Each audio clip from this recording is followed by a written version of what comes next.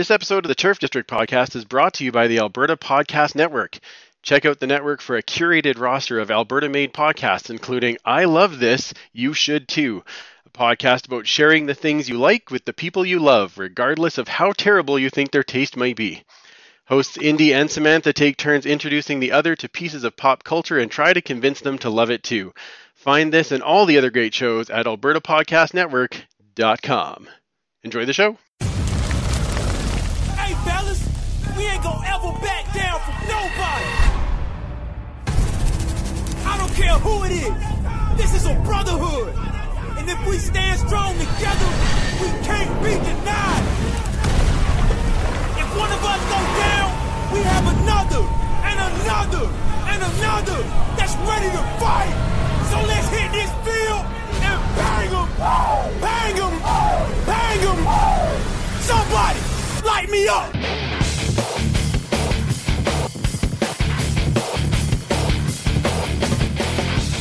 It's time to huddle up. It's the Turf District podcast.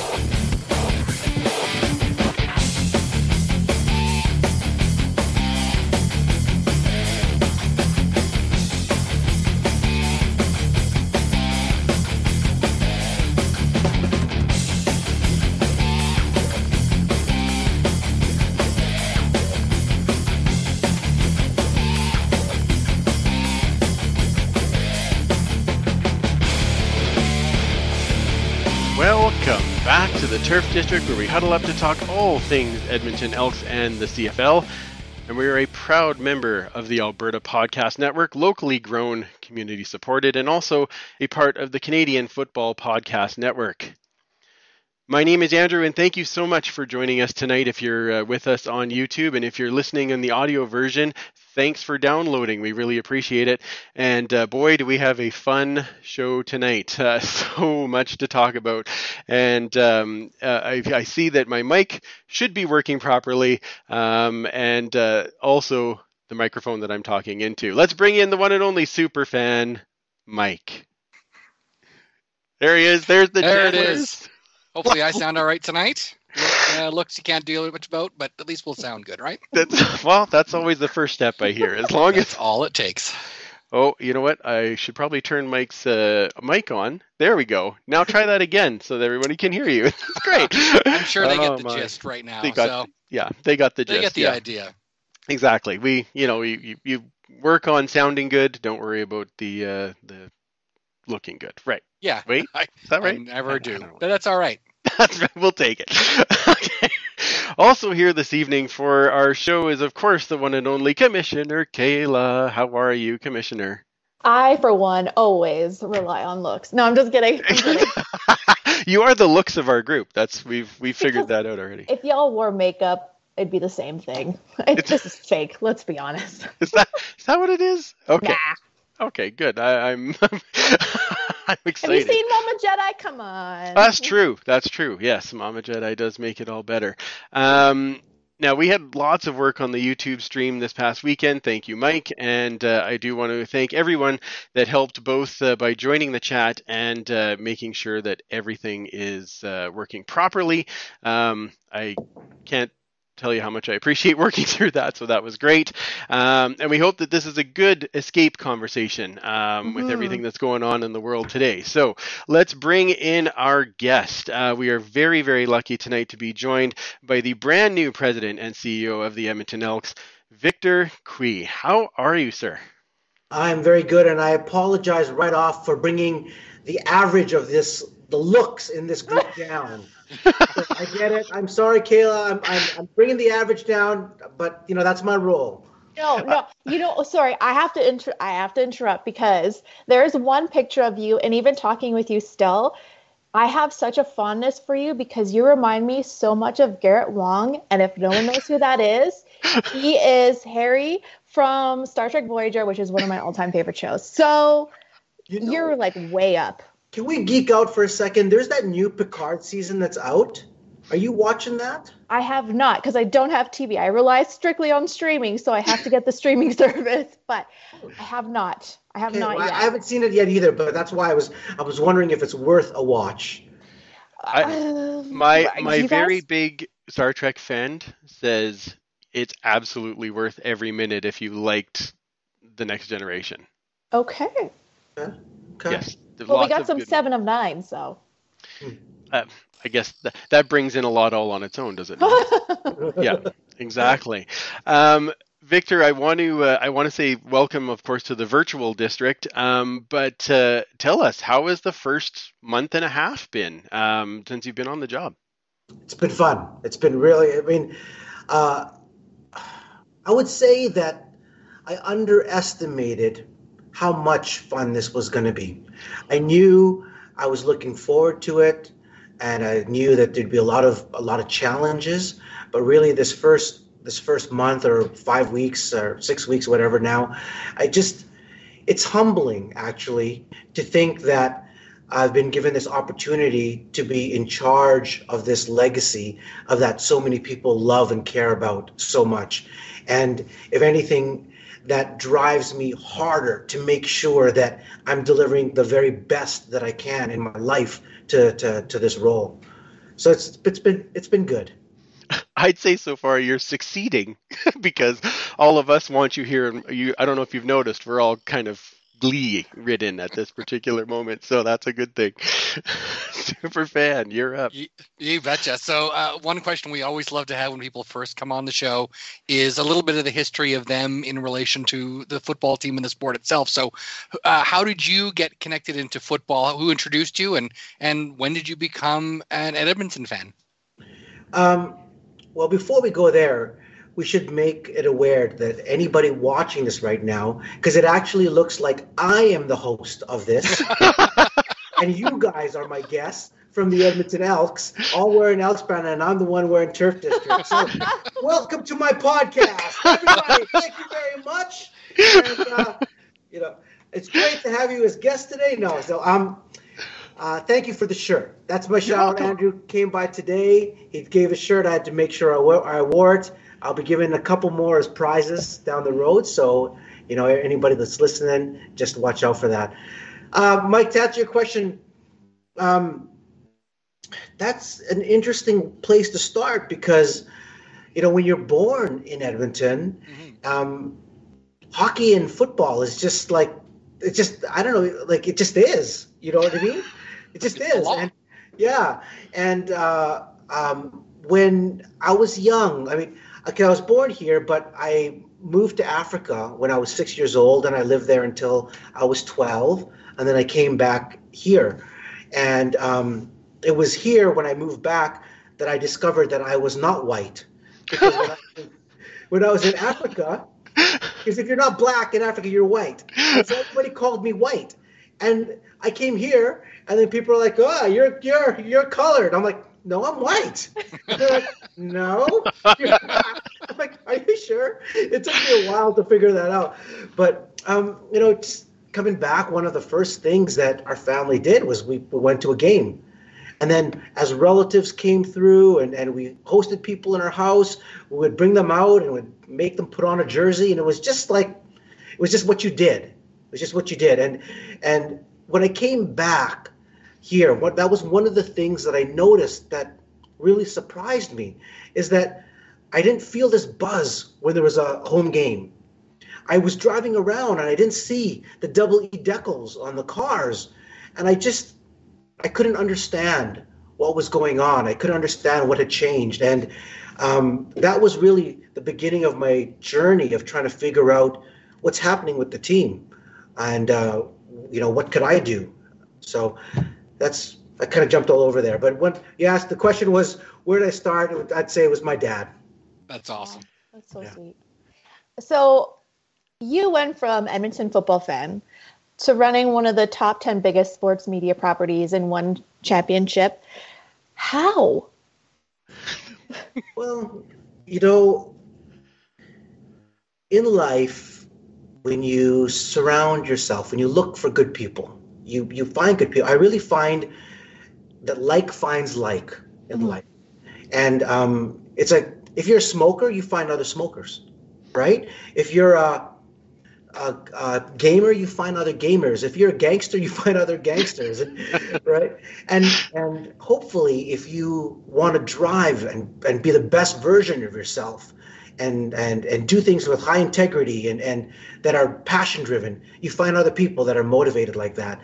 And in general, the world of sports, the people that are in the world of sports are not coin operated, as in when you go to Wall Street, as an example, I'm hugely stereotyping, but it's quite clear. You go to Wall Street, you're coin operated. What's the money? What's the benefit? Ka-ching, ka-ching, ka-ching. But when you go into the world of sports, there are people that are there for a different purpose. They recognize that sports brings together this magical once in a lifetime moment that you have to experience. And it's even better when you experience it with other people. And then it becomes like a drug that you search for. And then you could search for that as a fan, and you can search from that as a business administration side, the sport of business. And that's what you just start to look for. Now, I was really lucky in my life to find great people that guided my life and my career early and gave me opportunities that I didn't know that I was even capable of, and pushed me to kind of push myself. And I think that that's really what's unique about the world of sports, of people that are very passion driven about what they are pursuing. That's very true. I think the three of us can speak for that. Exactly. Yeah. This is how we found our people. Yeah, exactly. Was but you find other people that are your people, and and then they become your family. Now after being overseas for so long this time, I mean, I know you talked about being in Africa before and coming back when you were 12. After being away so long this time, how does it feel this time to come home? Well, I haven't lived here since 2001. Right. And it's while some things are very different, as in there's Anthony Henday. I didn't understand what Anthony Henday was. I could see it on Google Maps, but when somebody told me, oh, you can go from Castle Downs to South Common or to Rabbit Hill in 30 minutes, I do not compute, do not. And it just didn't make any sense to me, because when I was in school and you wanted to go from Castle Downs to Rabbit Hill, that was like an hour and 20-minute bus ride or something like that. It was a big deal. And now it's 20 minutes. And so while there's the physical part, I think that was different. There's all the new areas of town, and but the feel of the city is the same in a lot of different ways. There is how do I want to describe it? When you live in Asia, when you meet somebody for the first time, culturally, the first thing you do is you give them your business card. But the first thing that people ask you is, what do you do? What do you do? They want to know, what do you do? What is your title? So they can slot you into the right socioeconomic bracket to understand the discussions that should be. And that's a very important part of discussion of what people do. And it's normal. It's not offensive. They just want to know, are you a banker, or do you work in, whatever? Are you a CEO, or are you a manager? It's a normal part of discussion. Whereas in Edmonton, when you meet people, that is almost never a question. It might come up days after you talk to a person. It's like, what they want to know is, who are you? Are you a good person that I'm going to spend the next 1 minute, 5 minutes, next 5 days talking to? And if you pass that test as a good human, and we align in our values, then you continue the discussion. Who cares what your title is? I don't care what your job is. And, and that is such a great feeling of when you can live in a society where people want to know who you really are. They're not influenced by the watch that you wear, or the car that you drive, or what brand is on your shirt. In this case, this is luxury brand right here. And people will be like, oh my God, you got a turf district show. What? So, but that aside, so I think the people, I still feel a lot of that. We are a lot more people, but that part, and call me naive and philosophical, but I would say my wife, who is Singaporean, when she moved here, that's one of the things that she even commented on. You know, the neighbors, we talked to the neighbors and they're helpful, and it reminds her of her small town in Malaysia where she grew up. In Malaysia, a small town is called a kampung. So they call it a kampung lifestyle, which is like small city lifestyle is what it is, where you borrow sugar from your neighbor, that kind of thing, right? And that's how she describes Edmonton. Oh, that's fantastic. That's a great way to describe it. And I'm glad that you're feeling that, because sometimes when you're in Edmonton, you don't you kind of forget that part, that it's just knowing the person and then going from there. So I really love that. Now, I want to go back to your first day. And when you had the intro video, there was this scene in the video of you standing in front of the Grey Cup wall, and there was like a moment. And we all have it. Like, any of the three of us before we walk into that locker room, you pause and look at that wall and, you know, a small tear, and then you carry on because it's so amazing. And what was that feeling like for you on that first day? It was a little bit of disbelief, quite honestly, as in, I still, you know, I think back of that interview, and I was someone asked me the other day, like, were you nervous about that interview, and did you plan what you were going to talk about? Oops, sorry. And that's because I have it on YouTube on my phone. So perfect. Yeah. Hit subscribe. That's right. Yeah, that's important to get that plug in. I appreciate that. Yeah, it's good. Yeah. Like, subscribe. There we go. Perfect. And I said, no, like, that was 100%. We did it in one take, and we just sat down and we talked. And it's just this disbelief that I can't believe that I'm behind on this side of the curtain of the team, where as a fan, you know, you see the organization and you see all these people that run it, and you're like, wow, I dreamt of this opportunity, and now I get to have it. And it's just, you know, you got to take it in stride. Like, I love looking out. You can't see it now because it's dark, but every day I get to work out of here, and I'm like, what? This is my office? Are you kidding me? You know. On the other hand, I look at it, I'm like, oh, geez, I got to fill every one of those seats. Oh, gosh. What are we gonna do? You know. Panic and excitement at the same moment. Yeah. Yeah. I'd say you're doing a great job so far from what I've been seeing from the rest of the fans. A lot of people are definitely signing up, and you even had that one day where it was the most season tickets sold in a single day. That's some pretty impressive numbers for sure. Andrew, you talked about that first day. Since that day, you've been just as busy. I don't know if you actually sleep or not, but the energy is definitely there. One thing that I think everyone noticed right off the start is your engagement with the fans. It's been absolutely huge, the way you are made yourself available to everyone, answering questions and just being very genuine with them. Was your first step when you came in to re-engage with the fans? Not consciously as a strategy. Right.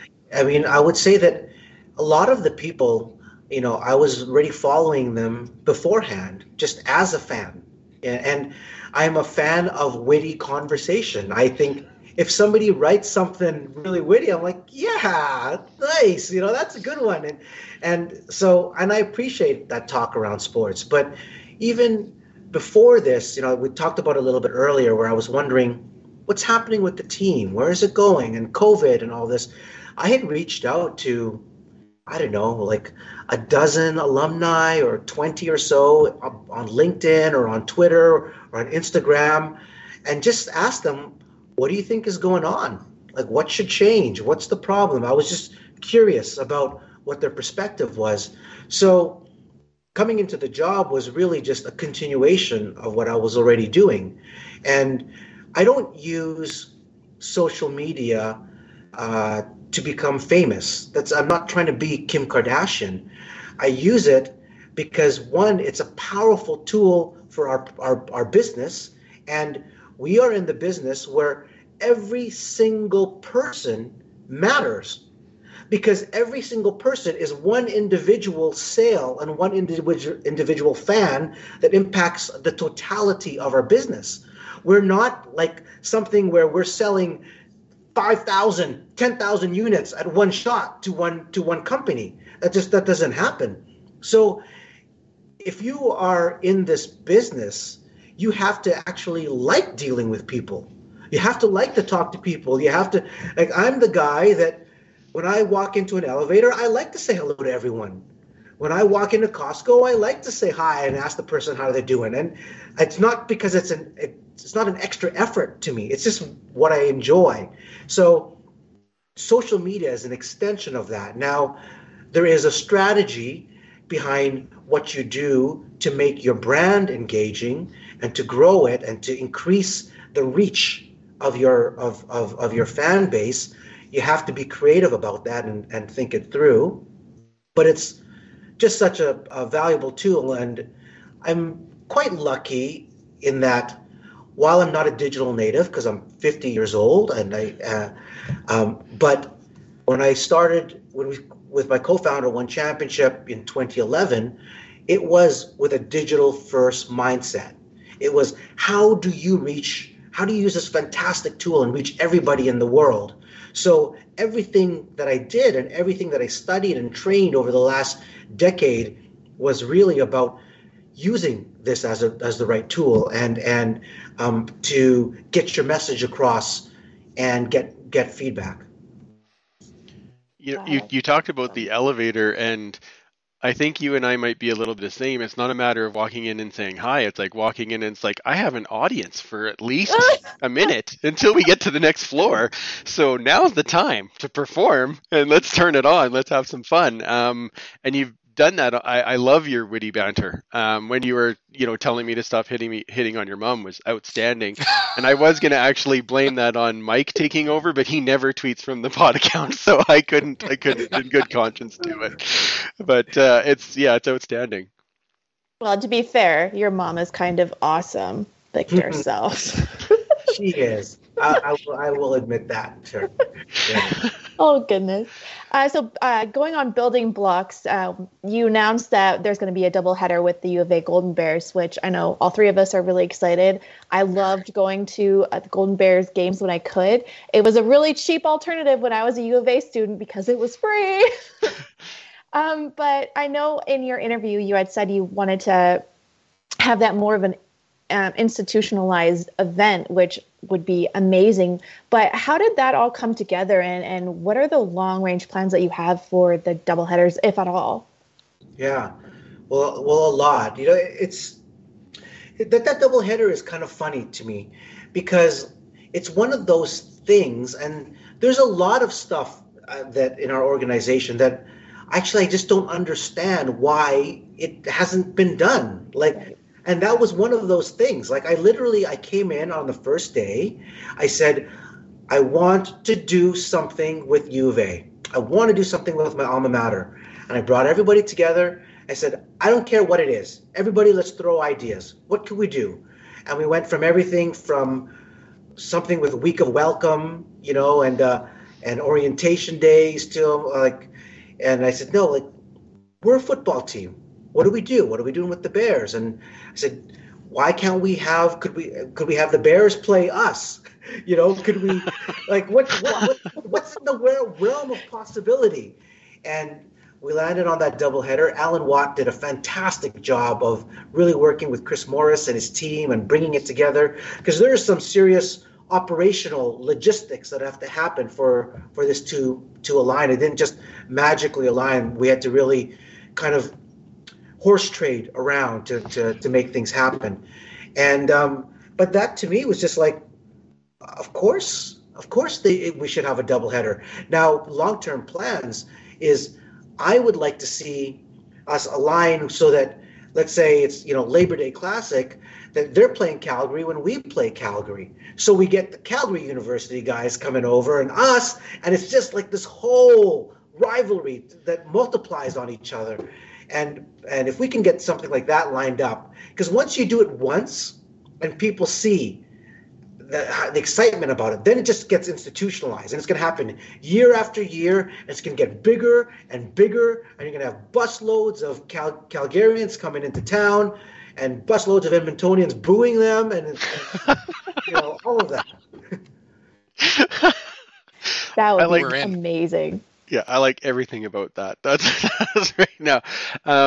Before we get into the next question I had, I wanted to talk to you about your announcement today, because at first you put out a tweet this morning that said thank you, my job, and we're not sure, join us for leadership change, and I think everyone in the collective herd went, oh, what you're kidding, right? Like, not what? And then of course your announcement comes that you're doing CEO for a day with the Winifred Stewart Foundation, which is unreal. And so I guess then my next question is, the next time we have you on the pod, are you going to be with your other CEO, and is that how that's going to work?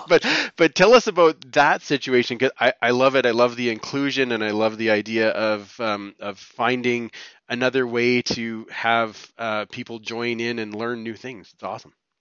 Yeah, I guess that's a two-part question. So on the tweet one this goes to using the tool of social media to engage your audience. And you have to build a storyline, just like with everything that you are doing. And it doesn't, storylines and questions and things that look smooth doesn't happen necessarily always organic. Sometimes they do, but most of the time it requires thoughtful planning, and you have to work through it and think about it of how can you make the greatest impact that you can.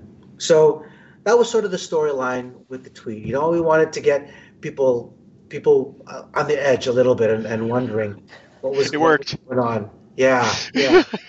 And I said to Mike, this will be a very interesting conversation this evening. No, anyway. Well, actually, even a couple of our fans, we let them in ahead of time, and we told them this is what they're going to do. So on their social, they were amping it up. They're like, "Oh my God, what's the news?" But they were in. Oh, that's awesome. So, on the CEO and president for a day, one of the things that I really hate is doing activities for the token reason. As in, when people say, "Oh, Edmonton Elks and the team should do more community outreach," and then so I go to a dinner party at some ethnic community and I shake hands like I'm a politician, and I go, "Oh, there you go, I did my community outreach." But you know what? Like, who gives a who? Go ahead, we're fine. Yeah, cares? You can say whatever you want. Who cares about that kind of appearance? It's so superficial. If you do something and you want to engage in the community, then engage in it in a meaningful way that can scale and can be repeated, and that it actually impacts people's lives in a positive way. Now, if I was a politician and I had to go and handshake, got it. That's a different thing. But we are a community-owned team and the professional football team of the city, and our responsibility and our obligation is to make our community better. That's what a football team does. It inspires hope year after year that it's somehow going to be better. It doesn't matter how bad you were, you're like somehow going to be better. Let's hope to that. And so under that is our responsibility to the community. And so this to me was another one of those no-brainer things. We already work with them. And I'm like, well, how can I make this experience something someone's going to remember for the rest of their life? How do you make it like something where I can take all my luck and all my fortune that I've had and just transfer it to somebody and make their day or their week or their year or whatever it might be? So that's how I thought about it. I'm like, wow, how cool would it be? I mean, Craig, I already hang out with him all day when he's here, Every once in a while he comes in, he gives me all the junk so I can keep growing my belly, and and so it was another one of those really easy things to do that you feel like proud that you have the opportunity to do it. Oh. Kayla and I at the same time gasp. Yeah, I think having been a fan of the team in the 80s when that was the common thing, that's just music to my ears to hear you saying that stuff. I'm going to jog back to what Mike was talking about. We were talking about the $99 seat promotion and how well that went. It was a huge hit, and great to get new fans in. For those of us that have been season ticket holders for an extended amount of time, let's just put it that way, I'm excited. Do you have plans for them, and what's going to come to the next step where we feel like that season ticket holder group? At one point, it felt like a super elite club, and I'm not trying to make it elite, but you know what I mean? Like, it felt like you were part of a club. And I'm wondering if you have thoughts on things that are going to happen as we get closer to the season for that. I think the relationship with our season holders has been taken for granted. And that happens when you are have a loyal fan base that just keeps on coming and coming with defying logic. So as an organization, you get a little bit complacent. But if you were to take a step back and look, and you're like, what? We have this fan base that gives year after year to the team, and we don't do anything to take care of them? Like, I mean, we do some stuff. We get early promos, and there's things and some special access, but really, like, what do we really do? You know, that's not a token discount.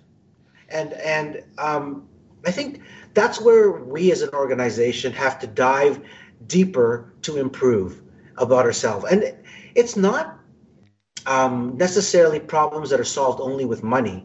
Some are solved by time, and some are solved by thoughtfulness. You know, I'll give you the example when we launched the double E on the helmet, right? Gorgeous, by the way. Gorgeous. That's Dan. Dan, our equipment manager, he's a rock star. I tell you, like, there is amazing people in this organization. Like, frankly, I don't do any work. I just come here, I do a bunch of podcasts, and a bunch of like chit chat. I tweet all day. Geek out about Star Trek, and everyone else here are amazing, and they're doing all the work. But when you think about that, we put a vinyl sticker on a helmet. That's what that action was.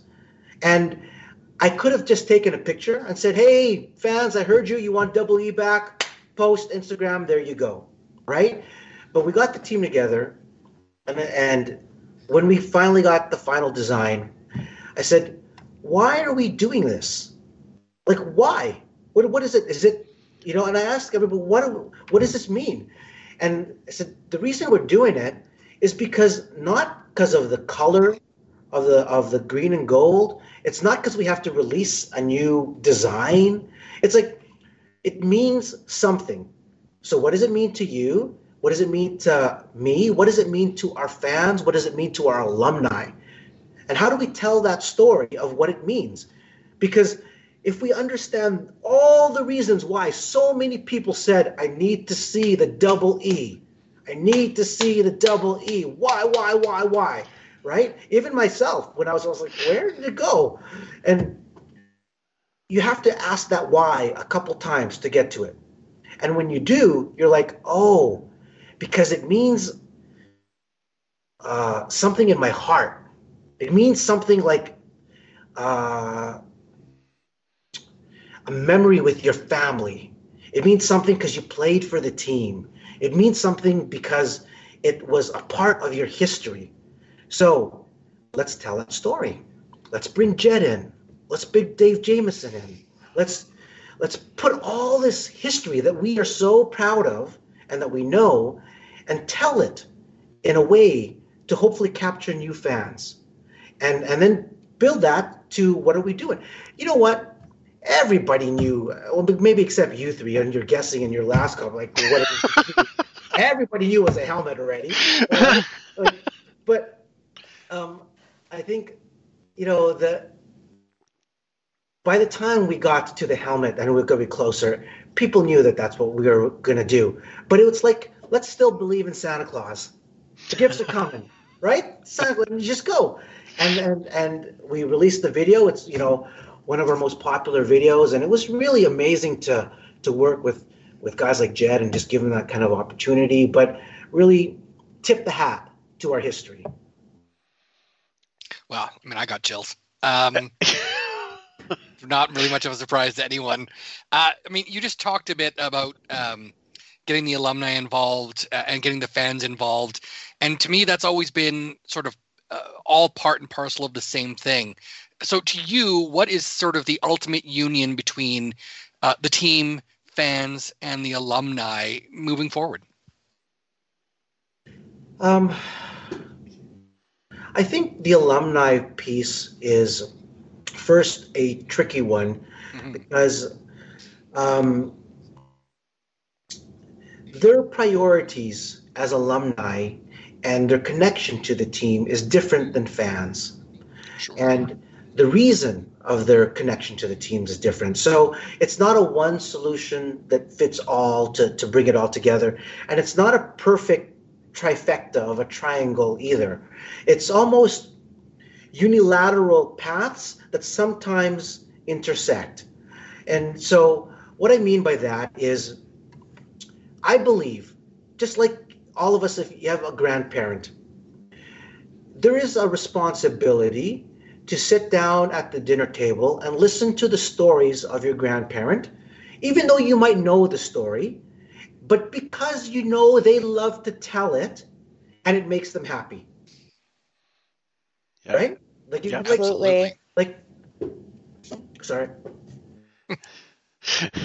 So you listen to the story and you pay attention to it because if for other reasons than the actual story, right?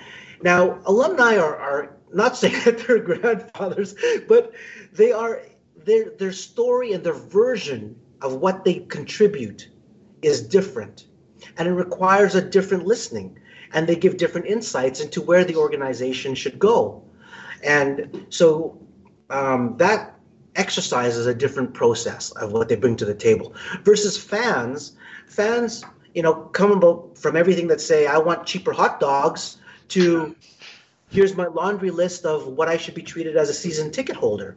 And that is a whole different process. Now, all of them have to come together, but we got 56,000 seats here, so we got plenty of space for all that to come together. What I love about the alumni is that when you think about our league and the average salary, their minimum salary of $65,000, I mean, we're not dealing with retired millionaires like the NFL is or NBA. Like, you're dealing with guys that have put 20 years plus of their life, of their body under torture, under duress. It's not like they came here to play chess. They're physically, their body is going like this every day, and they did that for pennies. So this is what's so magical about CFL. There's a purity of, I believe. I mean, I want the players to get more money. I hope that happens. I want the league to grow. I would love for us to be head to head with the NFL. But right now, today, where we are, there's a purity of the sport of why people come to play and why they're a part of it. And I think that's beautiful. And that's kind of like this undescribable Canadian element to it, right? No, yeah, I can't argue that at all. Yeah. Absolutely. It's like, if you know kind of thing. Like, Yeah. you know CFL, you know. Yeah. Talk about exclusive clubs. No, I'm just kidding. So, I mean, we've gone on about the helmets. Wicked, awesome, stellar, dope, all of the adjectives. Like, I got goosebumps. I know we all did. But I mean, it's always fun to have more special announcements. So do you see more of those types of announcements coming out this year, or, any more special announcements that you might want to hint at here? We have more. We have more coming. And, I mean, we've been doing something almost every week pretty well, and we're not going to slow down. So we've just got a ton of creativity. And for me, I just want people talking about the team again. Yeah. In the middle of February or March. And like you can see the stuff that we're doing isn't about buy a ticket, buy a ticket, buy a ticket. It's not. That's not what it is. Like when people will fall in love with the team again, they'll come. They'll buy ticket. Our job is to remind them why they should come. Mm-hmm. They're not like what I always say is sports and a ticket purchase is an illogical decision, right? Because you have to decide to spend thousands of dollars on a sport ticket that disappears. Like, the event you have to convince your significant other, instead of putting this $1,000 on our car loan or our house mortgage, I'm going to buy a ticket to an event. And that is not a logical process. It has to come from an emotional purchase where you're almost price insensitive. So when the emotional bond with the team and the community is very strong, it defies logic. Mm-hmm. But when it's weak, logic dominates. So I'll give you an example. When the tie is weak, let's say to your fans watching the podcast, okay, or to coming to a game, when the tie is weak, they look for the reasons why they shouldn't spend this hour with you or come to the game. Oh, I'm too busy. Oh, I got to drive here. I have to do this. Oh, the sky is blue, or whatever. When you buy a ticket and you come to an event and it's logic driven, you'll be like, oh, what's the weather forecast? Oh, it's cloudy. Oh, it might rain. Oh, I'm going to wait till the temperature warms up a little bit. But when the emotional bond is strong, none of that matters. Literally none. You don't even check the weather. You'll be like, home game, I am there. And you just go. You just go and you're calling your friends and it's there. So that is the spirit of sports that has to exist between us as caretakers of this brand and of the team and what we have to build fans to come on that journey with us. Now, that journey of that comes from retelling, just like our indigenous tribes, and our indigenous people, they retell stories. And why do you do that? It's because you have to remind people again. You take it we know the stories, but if you think about it, that helmet video, there's no new footage there. Like, that's footage that is there, but it's our obligation to retell it, right? And how you do it. So we got tons of stuff coming up ahead of really exciting stuff. I'm really excited about April. Really excited about April. Yeah. Got something citywide, really fun, and for April. Please don't do it on April Fool's Day because I will be fooled. April Fools, we got to do something for April Fools too. I don't know what that's going to be, but that's fantastic. Well, I got to say, for that video, you picked the perfect person in Jed, because not only does he have the passion, but I could listen to Jed's stories all day. He could tell me the same story every day, and I would be perfectly fine with that, because I love his delivery and I love the way he tells the story. And we've had him on the pod, and it's just like every time he comes on, I'm like, tell us that story again. Yeah, that's great. Yeah. Tell us the D's Nuts story, because it's amazing. It's so funny. Yeah, it's great. Jameson too. JMO, oh, absolutely. Yeah, any stories. We'll listen all day. So changes are happening also on the field. You talked about how, the hope is there. It doesn't matter if you were great or if you were horrible. The next year, you're going to be better. You're going to be amazing. And Chris Jones, obviously, has been making a lot of moves. We'll throw in right now, he signed himself a kicker today with Sergio Castillo coming on, which is outstanding. We're all very excited about that, mostly because now we can use the GIF that says, Sergio. That's awesome. But how has that relationship been with Chris Jones so far?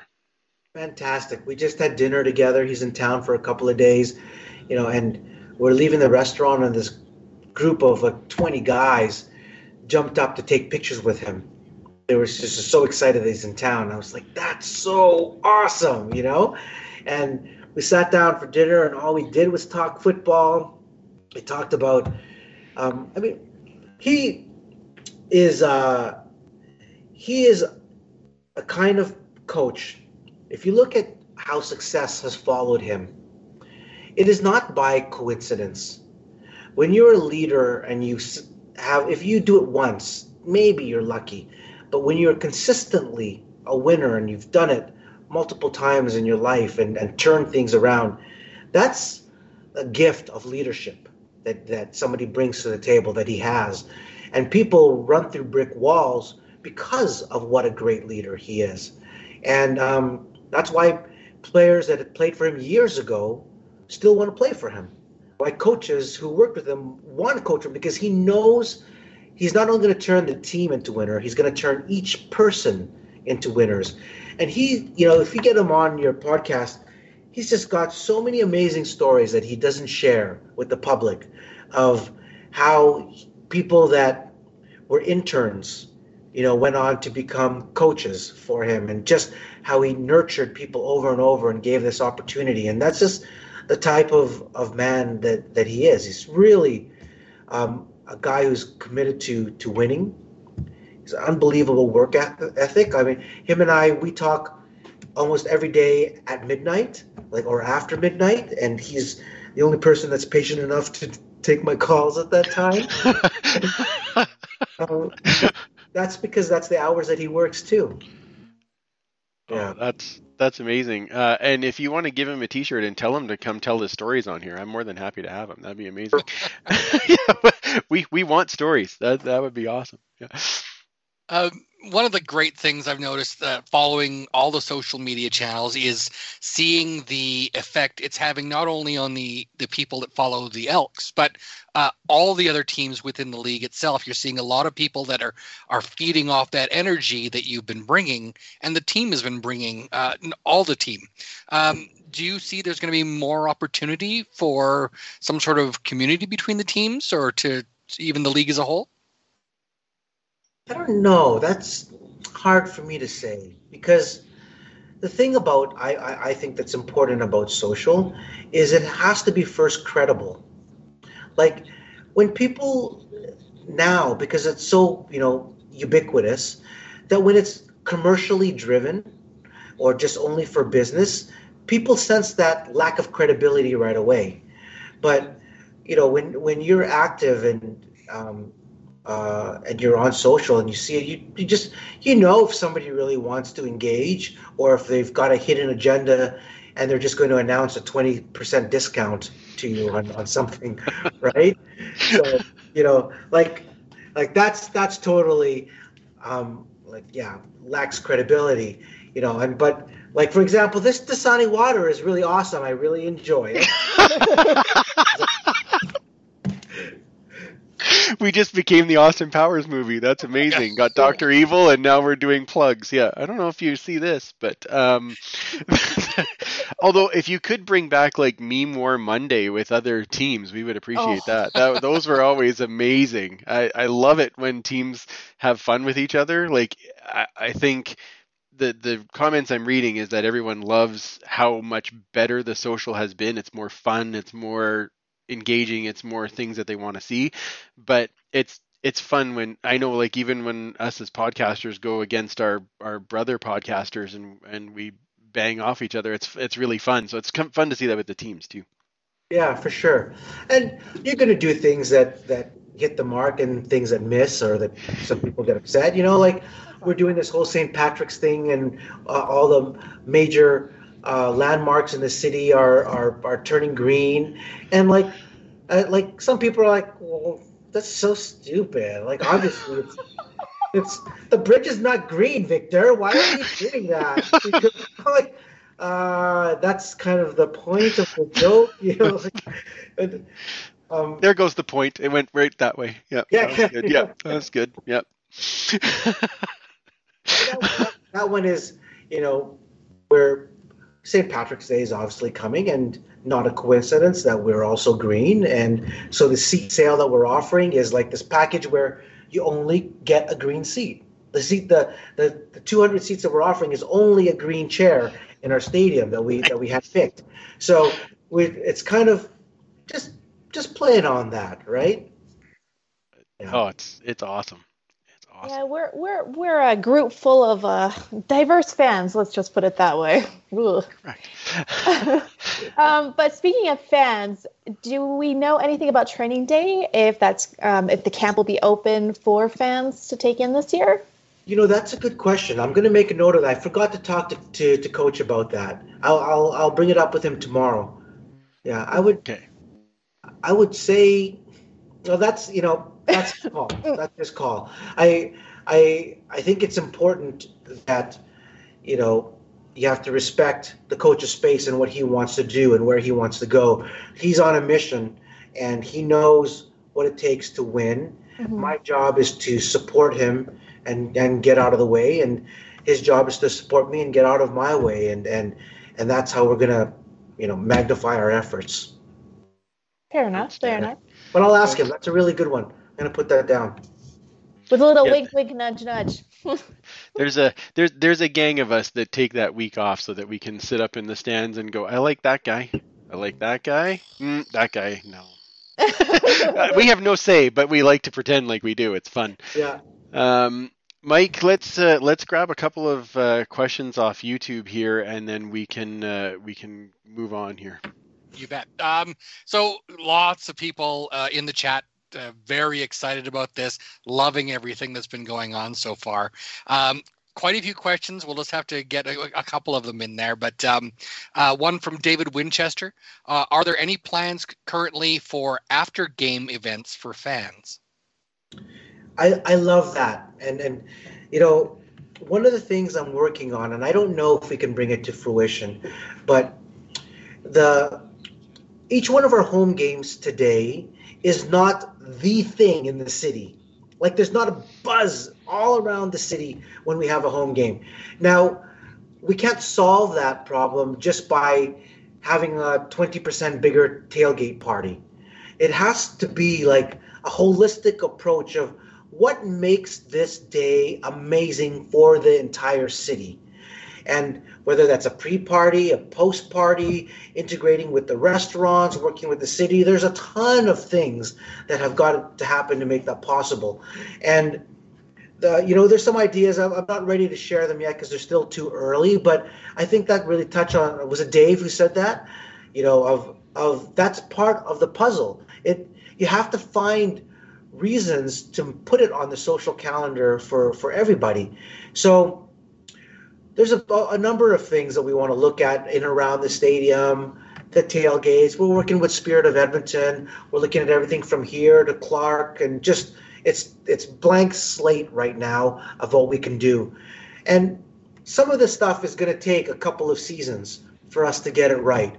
And we'll experiment with some things and get it wrong, but in general, with that, I'm not a big believer of paying a lot of money for a halftime show to come in to get more people to come in the stadium. I'm not a big believer of that process, because that doesn't really grow our fan base. And those people that come only for that, well, maybe they're never going to be our fan anyway. So why are we wasting their time? And I always hated it as a fan, watching people leave when the game was not done, or because they were just not fans, they came for some other reason. And there's a part of me that's kind of like, okay, I get it, but there's a part of me like, you don't belong here. And that's so wrong. That's going to elitist because everybody's coming, whatever. So I like to find those things, again, back to our earlier comment, that are not token efforts, that are things that really make that difference. So now you're going to come down to the tailgate, right? Oh, yeah. Oh, excellent. Good. Okay.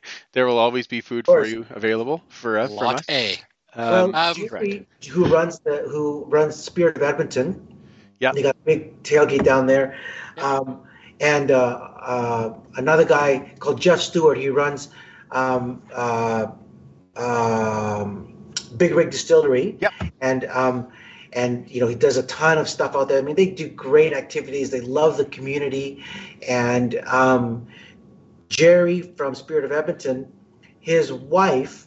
So the first time I spoke to him was like day 2 on the job, and I have a call, and I'm like, hey Jerry. He's like, hey Victor, how you doing? Blah blah blah, and he says, well, my wife says hi. Like, okay.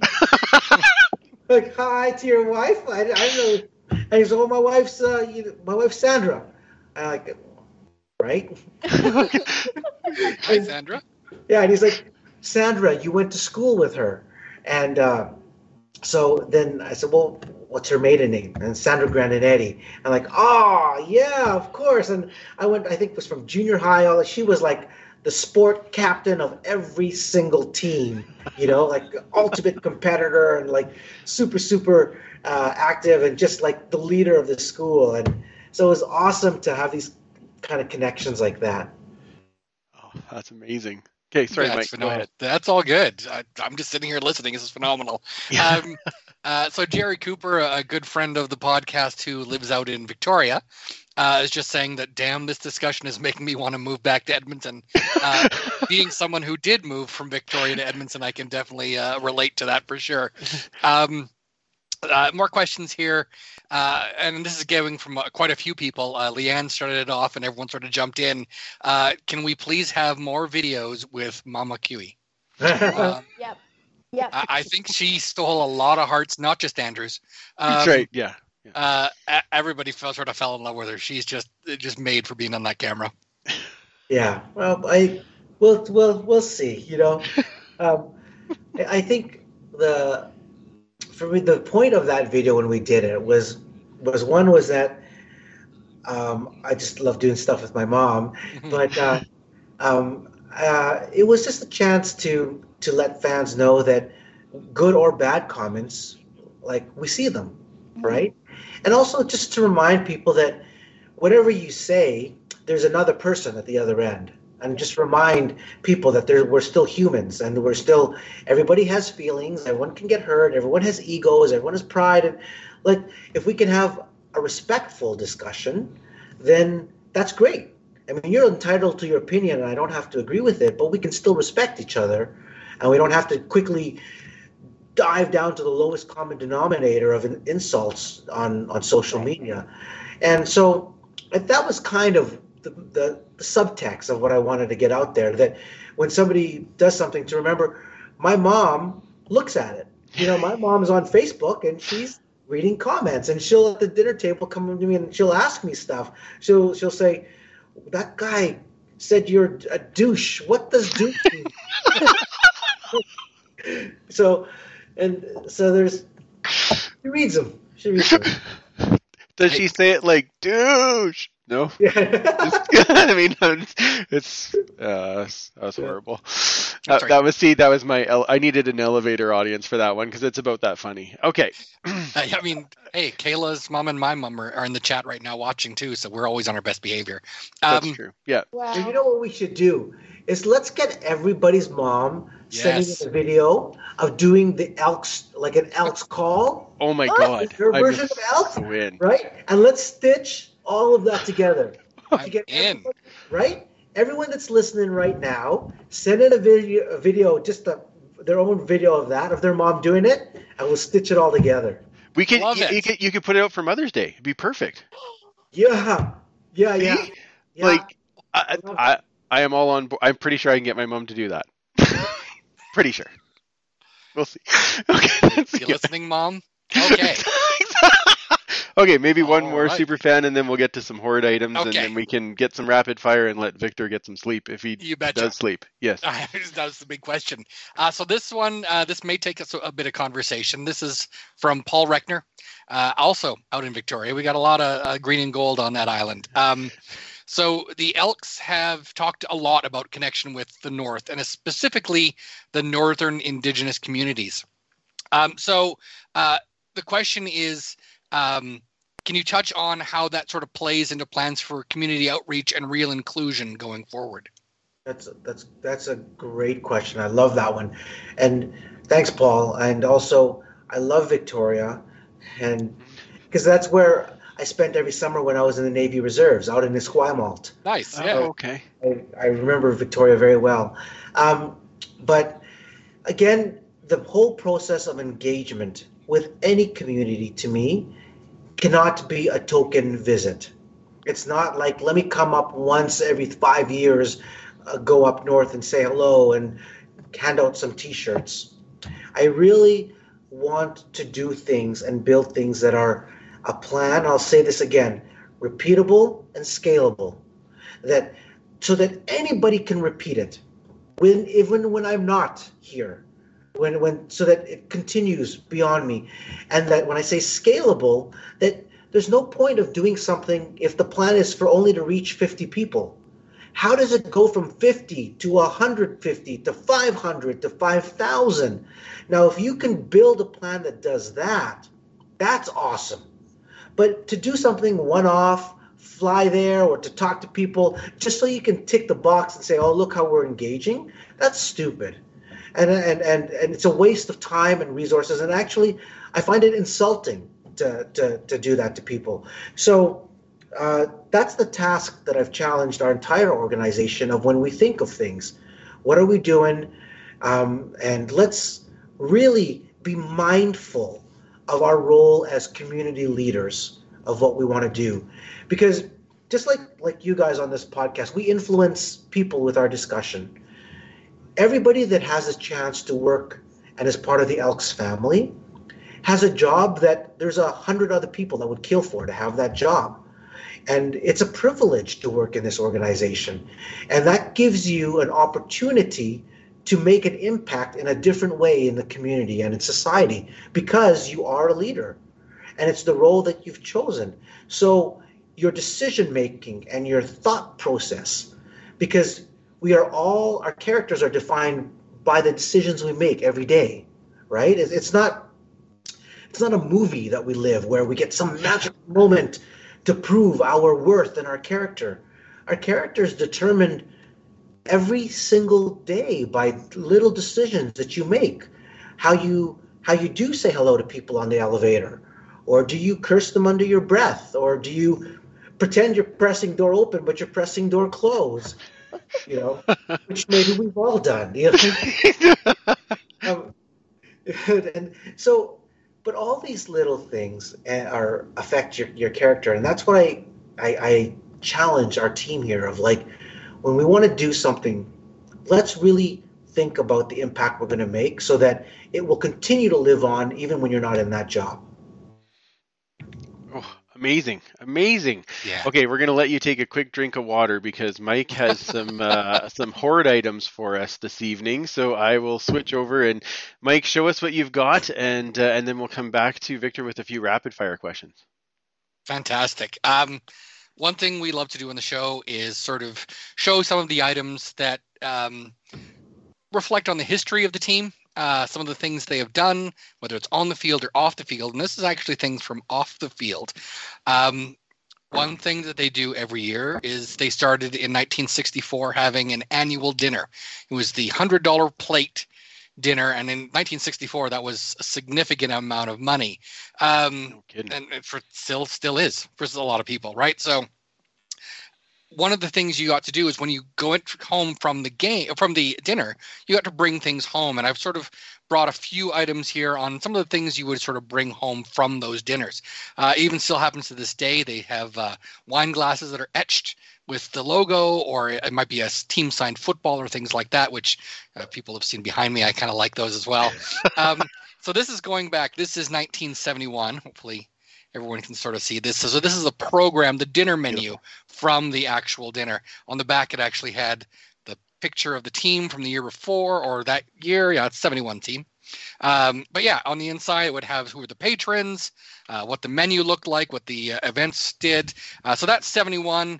In 75, it kind of looked like that. Sort of going ahead here like to 1978. I like that guy too. Oh, me too. Oh, nice. Moon. Yeah. Nice. Once we got into the 80s, this was a really big campaign we had called the Spirit and Speed of 84. We used that image quite a lot on all of our stuff. 86, things like that. things, again, I love that sort of disappeared are paper ticket stubs. So we have this from 1981. That's what we had to get into it. Again, that 1984 image, same kind of thing. And then this was, I believe, from the 86. At first, I thought that was a 27, and I was all excited. I'm like, they put Marco on the cover? That's amazing. They should put Marco on every cover. I agree. And that put the hair on. Come on. Exactly. In the 60s, they loved doing sort of coffee cups or beer steins, whatever you want to use. This is a 67. They used that again in 68 and 69, a similar kind of design. In 1970, they moved to a beer mug, and it looks like that. With the cuff on it there, talking about the annual dinner. Even into the 90s, they had things a little smaller. We had some pins that looked kind of like that. But my personal favorite from 75, and I think I might have shown it before, is this right here. Yeah. And this is a stadium seat. Those of us that remember going to Clark Stadium, they had the benches with no backs. So these are the kind of things you just sort of set on there and like that. Sit on it, and you were a little more comfortable going to Clark. So a lot of things have moved very digital, but for those of us that have that sort of souvenirs, it's great to be able to bring back something and look back at it and say, remember that when we went to the dinner in 2018, and that was a great time. So awesome. I love it. Oh, thank you, Superfan. Those were great. I love seeing those things. And like I said, more Marco all the time. That's true. That goes without saying. Yeah. I don't know if you can tell, but Marco was the guy. Well, that was my player when I started watching the team. Yep. that was my guy. Victor, let's hit you with some rapid fire questions here. Let me interrupt. Mike, how do you archive? Like, how do you track and keep all that stuff? Do you have some sort of database? Like how do you do that? Actually, I've been building a database, and I've done a lot of spreadsheets. My basement is sort of a museum or shrine to the team, and my idea of fun is sitting there looking at old newspaper articles from 1924 and looking who the players were, and just finding out all these things, and then maybe finding some of their distant relatives now and saying, "Did you know your great-grandfather played with the Edmonton Civics in 1914 or the Canucks in 1919, et cetera?" And it's just a great way to have a conversation and show some of the pictures and things like that. Yeah, well, that's amazing. Cool. That database is crazy. I've seen little snippets of it, and it blows my mind every time. And I love it. I love hearing. I got to track what I've got, or else I'll be like, look, I bought it again, and I've only got 4 copies. Neat. Have you ever gone through our archives where we have our team archives? Not yet, but Dave Jamieson once invited me there when he was a part of the team, and then unfortunately he left right after that, so I didn't get a chance. I would love to explore if you have the time. What do you do when you're not hosting podcasts? Well, I do IT for a company, but most of the time I'm just, hanging out with my family, and we've done the locker room tour as well years ago. It's one of those things I think everyone really should to experience, and I know that's part of the St. Patrick's Day thing you had as well, included a locker room tour. And I always encourage people, if you get a chance to go in there, it does give me chills for sure. But I can always make time for something like that. Well, what we should do is I would love to figure out some time for you to come and look through our archives, our archives, because I have a sense that nobody knows what's there. Sure. I could be wrong. I know we have some place that we keep all of our archives and stuff. I don't know how it's put together, but it'd be awesome to try and coordinate. So let's do that. Okay, let's connect after on that. Absolutely. Okay, that'd be great. Okay, I'm gonna be Mike on the inside right now. Okay, there. Just because he's not showing the emotion, but we're all feeling it for him. Yeah, so that's because that's duck on the pond, right? That is the paddling like crazy. Exactly. Okay, so rapid fire questions for you, Victor, to know outside of football. What's your favorite meal? It is a Asian dish called laksa. It's a sort of like a spicy curry Singaporean traditional dish with noodles. Laksa, Laksa. Nice. Neat. Okay. What kind of music do you listen to? What's on the iPod? Oh, what do you think I listen to? Well, Everything. I remember us asking some. At one point, we've asked other people, and they've said reggae, which threw me off. I don't. I've stopped guessing because people like so many things that it's wide range. I have a very broad taste. I mean, I love hip hop and R&B, but I'm also a massive country fan. Like, Really? yeah, like Garth Brooks, Reba McEntire, Tim McGraw. That's my jam. Like like so if Trisha Yearwood and Garth Brooks come here for a concert, I'm gonna lose my mind. Like, yeah, I'm Big Valley Jamboree. I've PBR rodeo and bull riding. It's just like I followed that my entire life, and just a massive fan of it. That's so cool. I hope I get to be in the stands when you pick the music for practice one day. It's going to be outstanding. Netflix or streaming or movies, what do you like? Netflix, I mostly like to watch the documentaries, like the F1 was it Drive for Success or Drive to Survive? Drive to Survive, yeah. Like, I like that behind the scenes that they do, that kind of angle, and so I generally like things that are reality based. Like I read a lot, but I only like to read biographies, and so I read a lot of biographies. I watch a lot of biographies. What was your favorite biography? Maybe my first one was a biography on Sir Winston Churchill. Oh, about leadership. Was one of the earlier ones that my captain in the Navy recommended me to read. I also really enjoyed Warren Buffett and his one. I read back to back Hillary Clinton and Bill Clinton's biographies, and then I read them again side by side, because there's many parts of their biography that they're talking from each other's perspective, and that was really cool. So I mostly think biographies are so neat because it's a cheat sheet. Like, they're giving you a cheat code to life. These people that are so successful and so smart, and like they just have done great things in their life, and they put it down to teach you what mistakes that they made and how they got there. I'm like, well, shouldn't you learn that? I mean, it's just fantastic. So I enjoy reading that. Oh, that's awesome. I think I know the answer to this one, but cookies or chips? Cookies. Yeah, exactly. Good. That's what I figured. Yeah. Who was your? See those cookies right there? You can, See? right there. See? Yeah, it's perfect. Cookies, compliments of Andrew. Somewhere Janelle is just excited. He's trying to work his way into my heart. Exactly.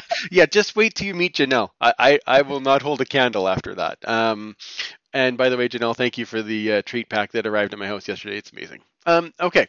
Who was your favorite player on the team when you were a kid, when you were starting to watch the team? Damon Allen. Okay. And Gizmo. Of course. Yeah. Great picks. Next one, can we use Mom's Elks call on the podcast? Absolutely. Perfect. Absolutely. But she may send you an invoice for royalties. Okay, perfect. So, yeah. Be prepared for that. I did music licensing years ago, so yeah, we'll get right in it. Okay, perfect. I'll happy to send the royalties. I'm just going to tell you a quick story about her. Do we have time for this? Yes, please. Yes. Years ago, about 10 years ago, when I was just building our One Championship Facebook page and just understanding I decided that I wanted to make sure, as I was learning, that I knew it. So I was going to teach my parents. So I started with my father. I'm like, okay, Pop, open the laptop. This is what we're doing. This is Facebook, et cetera, et cetera. I'm talking to him for about 15 minutes. And then he stops. He says, okay, where is the on button again? So I realized, okay, maybe I won't start with my dad. So I went to my mom, and I'm like, okay, give her a laptop, and I open her Facebook account for her, and I teach her about it. I'm like, Mom, I'm going to teach you about Facebook. So she started a page. It hasn't been as active now. It was called I think, travel tips for seniors on Facebook. Oh, And it cool. eventually she grew it to like 20,000 followers or something. Wow. Wow. Yeah. And my mother she's like 77 or 78 years old, right? And I wanted to teach her how Facebook works and what you do. And so she was doing video posts about travel tips specifically for seniors. So she would go around Asia, and wherever we would go, she'd be like, oh, this is a good restaurant, and the steps are really small, and it's easy to step up, and all these really neat tips. And as her fan base started to grow, mostly it was a lot of guys, probably Andrew's friends, that were asking to marry her. They would like write in, like, oh, I love you. And I'm like, who are these people? But she got some business requests from like cruise lines that would cool. say, hey, can you write about our cruise? And we'll give you a free cruise. And when you come on a cruise, write about what the experience is and how it's good for seniors. So she started getting these free cruises in Asia. And then she'd go on there and she'd talk to other seniors and she'd say, well, at this port, you want to do this kind of stuff, and don't go here because there's no toilet, or like really practical stuff for seniors. So That's amazing. She's so dialed in to social media, and she's the most tech savvy grandmother you'll ever meet. Oh, she is goals. Oh, I agree. That's amazing. And I think the story that you told with your dad, like, welcome to Mike's life every day. Yeah. Yeah. Oh, how do I That's with turn people it on? that are way younger than me. So yeah. Right. Yeah. I can start. How do I turn it on again? Okay. Okay. What do you do when you're not on the job or thinking football? Well, I have very specific, isolated time that's dedicated only to the family. I split up my time and I put away the phones, and I've been so lucky in my life, guys. Like,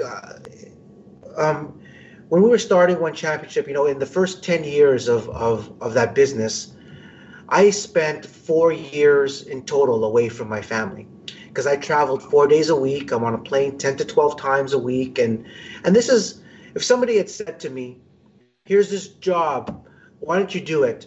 But over 10 years, you will spend 4 years 100% away from your loved ones. You want it? But that's ludicrous. But that's in totality, looking back as you connect the dots, what it ended up being. And so family time today, as my children are older, and here is a really big priority. Time with my parents, because they live with me, is a priority and very sacred. So that's a chunk of really my focus. I love any sport. I love tennis, squash, bike riding, and all that. I should do a lot more, but I haven't. So that's pretty well it. I'm a really, like, I'm not a materialistic type. Like, I don't have a fancy car. I don't wear expensive watches or expensive clothes. Like, I just like spending time with my family, and I love camping and sitting around and talking with good friends, and that to me is really where the great things in life come together. Amen. Fantastic. Okay, first thing you do after you win the Grey Cup. Oh.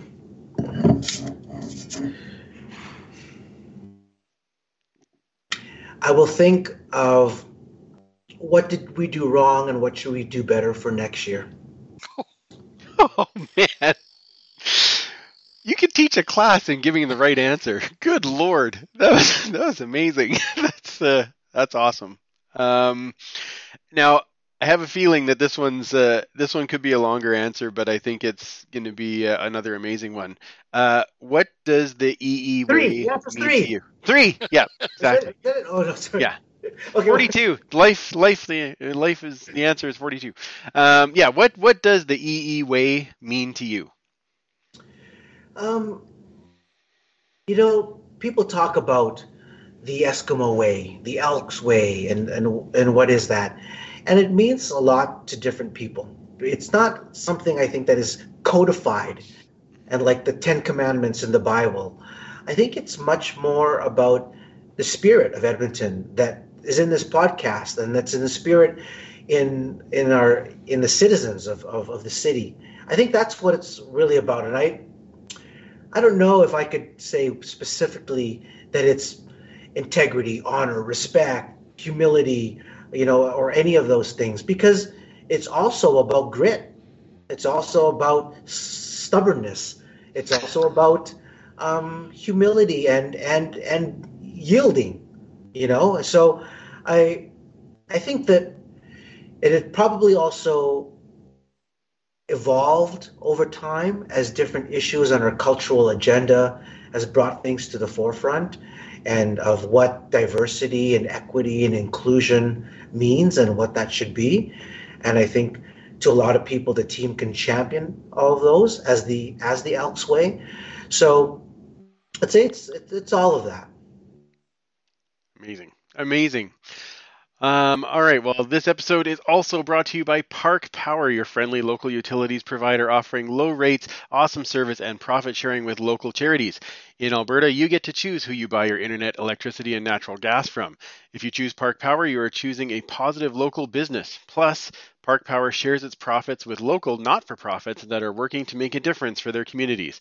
Shopping local is very important to Park Power's owner, Chris Kozowski, and we love local here at the Alberta Podcast Network, and obviously with the Elks when we have now a local owner. So it's great fit for everybody. You can learn more at parkpower.ca. What up, Kozowski? Thank you. I was going to say, I bet you know him. Yes, that was my guess. Victor, thank you. Thank you so much for spending the time with us tonight. Your energy, your enthusiasm is infectious and contagious. Thanks for bringing back what we feel is what we want to see from the team. We really appreciate it. And spending time with us is way above and beyond. And so we really, really appreciate the time. Tell everybody where they can find you so they can find all of this witty banter and get in on it and learn more things about what's going on with the Elks. Our social handles at GoElks or at Victor Cui.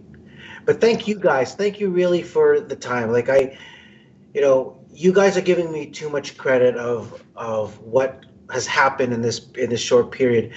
It was really just like, it was all there from this amazing fan base that we have.